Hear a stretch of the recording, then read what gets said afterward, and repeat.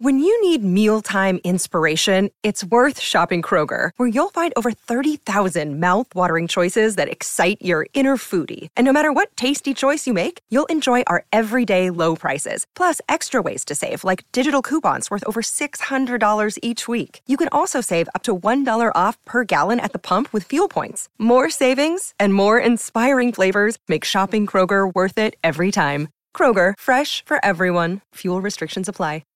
All right, we touched on this at the beginning of the season. Based on what we've seen after 2 weeks, is the AFC West still the best in football? Yes or no? Who would be better? If there's a better division, who would it be? I'm going AFC East. In that, the argument, but I mean, aren't the Chiefs and Chargers are as good as Bills, Dolphins, right? I guess we're going to get Bills, Dolphins this week. Okay, since you make that point, I guess I still have to go AFC West because I don't. Okay, well, it depends what you think of. Let's just, instead of going with the top, because we know what we feel about the Chargers and the Chiefs, two of the best teams in the AFC. All four teams. How do you feel about the Broncos and the Raiders? Because the Broncos look like they have a head coach who has no idea what's going on around him, and the Raiders are 0-2. So do you feel like either one of those teams are going to be legitimate threats this year? No, I don't. The Broncos look like they might have the worst coaching situation in the NFL this year. Like, at least from other division standpoints, the top end for the Chiefs is always going to be better in the AFC West. Them and the Chargers are two of the top 5-6 teams in the NFL. But like, if you look at the NFC North, Nick, the Vikings, I know they got beat up last night, but they're not going to be a pushover. The Lions aren't a pushover. They just, like, they're not, neither are the Packers. Their only bad team is the Bears. And their bad team has one more win than the Raiders do. Like, so there are definitely deeper deeper divisions. The NFC East, we made fun of that one. The Cowboys, when they get Dak back, I don't think will be a pushover. The Giants are 2-0. The Eagles, I mean, they're better than that division because their top end outweighs the mediocrity that comes with the rest of it. But if they are the best division, it's not by what I thought it was. How about that? They might still be the best division, but it's not by what I thought it was because the Raiders aren't as good and the Broncos aren't as good as I thought they were going to be. I feel confident in saying that at this point, the Chiefs have total control of their own destiny. Yeah, that's what I was just about to ask you. If the AFC West is not as good as we thought it was, which we all agree on, how does this change your outlook for how the season goes? Because we were talking about it being a juggernaut, that nobody's going to get more than 11 wins, and it will be really tough for anybody from the AFC West to wind up with the 1 seed. Do you still believe all those things? It still causes a problem because divisional games do, and they're not laughing stock teams. Like, if you play in the AFC South, that feels like you're supposed to get the 1 seed, but none of those teams are good enough for it. And, in the AFC, at least I'll say this. Because before I thought, hey, no chance anybody in the AFC West could get the 1 seed because it's too good. And it's going to come from the AFC East because no one's good except for the Bills. And the Dolphins will be okay. It's kind of how I guess I thought about going into it. The Jets have not been a pushover. They're not great, but they've not been a pushover.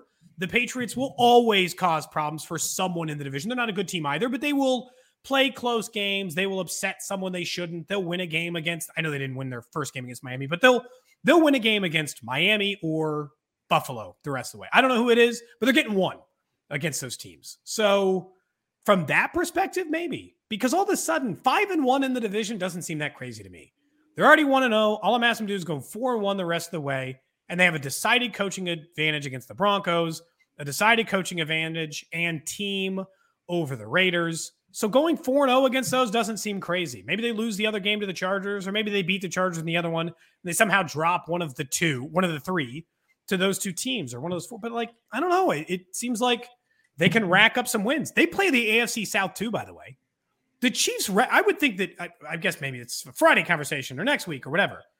The Chiefs record, I had predicted them for 12-5. The way the schedule is now starting to line up, that the AFC South might be a complete fraud and the AFC West isn't as good. If we had known those things going in, do you think you'd have stuck with 11 or 12 wins? I think I picked 13. So you were even above where we were. Nick, where were you at? Were you 11 or 12? Yeah, I think I said 11. So, I mean, knowing what you know now, doesn't that number seem a little low? Yeah, Kayla, the real question is, are you bumping them up to 14-15? Probably. Let's do it. Let's have some fun. We're all going up a couple. Let's just, let's all go up a couple. I'm always overly confident, more than I should be. But so far, you were the most confident in the preseason, and so far you were the most right. So maybe that's not a horrible strategy. I guess what part of what happened with the AFC West is two of the teams look lost. The Raiders look lost, and the Broncos look lost, even though they're 1-1. And the Chiefs are ahead of schedule on both things. I was like, boy, you know what? New offense, they're not going to have Tyreek. Are you still willing to say that after week 2, that they're still ahead of schedule on offense? Yeah, because, I'll chalk up some of that to short week Chargers. And the Chargers are a better defensive team than they'll see most of the time because of the pass rush. And I know Juju wasn't a main factor or a factor much at all in that game. And they only scored 20 points, not on offense, right? But they were good enough. It's not like they just completely stalled out. That's a really good Thursday night divisional team. And they completely stalled out. When they needed points, they still got them. Against everybody. Still scored with Justin Watson. Clyde still looks good. The pieces still kind of fit. And when you look at the season at the end, they still look better than I thought they would be. I know I could panic because the Chiefs wide receivers have less receiving yardage total than Tyreek does himself, but it just doesn't bother me yet. Not to keep harping on this game, but if Watson didn't get that pick 6, is there more concern about the offense? 100%. Probably. I don't think that's an unfair question, but no, because the defense, I will still contend that the defense won them that game. Chris Jones was huge in the second half, and the play of the game was made by Jalen Watson. I'm not trying to minimize, Mahomes' touchdown throw to Christian Watson. That was huge. Clyde was great down the stretch. I'm not trying to just completely ignore all of that. But when you get big plays from your defense, it makes those offensive plays seem bigger than they actually were. Because in reality, if Jalen Watson doesn't pick that ball off, the game's probably over. Maybe we wouldn't have been saying that quite yet because you have Mahomes on the other side, but it changed everything. I just chalk it up to ugly ugly divisional game. The Chargers only had 17 points going into that fourth quarter too. The Chiefs had 14 offensive points. The Chargers had 17. It's not, and I'm not worried about the Chargers offense, and they're not going through a bunch of change. They've got the same offensive coordinator, coach, weapons. There were change in the Chiefs offense that we were worried about. And those two teams were scoring on aggregate. I mean, those sometimes divisional games like that just kind of go that way. And it's also, with the Chiefs, it's amazing because Patrick Mahomes, 24-35 for 235 yards, 2 touchdowns and 0 picks, even though I know he got close to throwing a few, so I'm not going to pretend that way. And Clyde Edwards-Helaire, their leading rusher, had 8 carries for 74 yards and another 4 catches for 44. So it's hard for me to just be like, I don't know, guys. What are we going to, what are we going to do here? Plenty of stuff worked. They just stalled out more than normal. They had some more dangerous passes than normal, but it's an opponent that knows them really well. Okay, Kayla, our fearless captain of optimism. I like that title. We'll put that in your name tag. I'll change my Twitter handle. Yeah.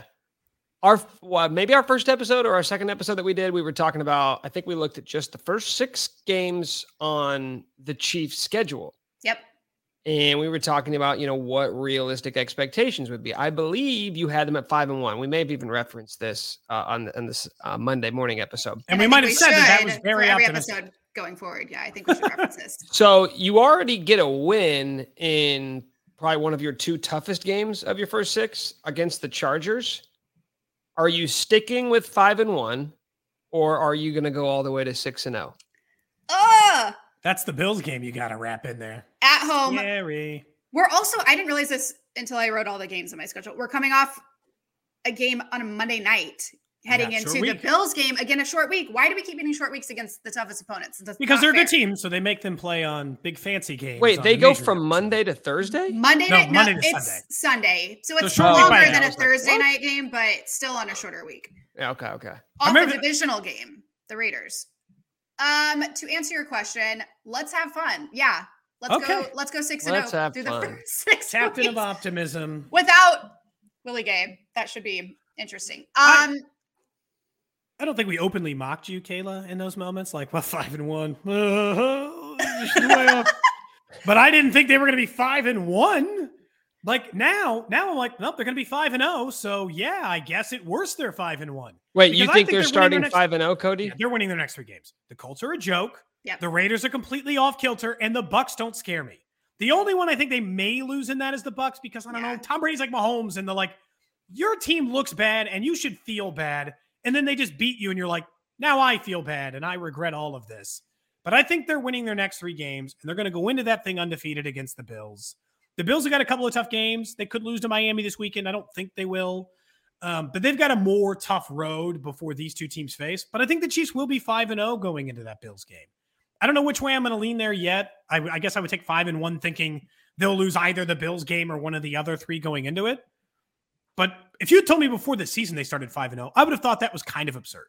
That's not how the season was going to start. There's too many good teams on the schedule. And now it seems very real. You guys are putting me into an uncomfortable position because time to be the negative guy. Unbridled optimism. Somebody here has to bring us back down to earth a little bit. Okay. Here's what I would caution you on.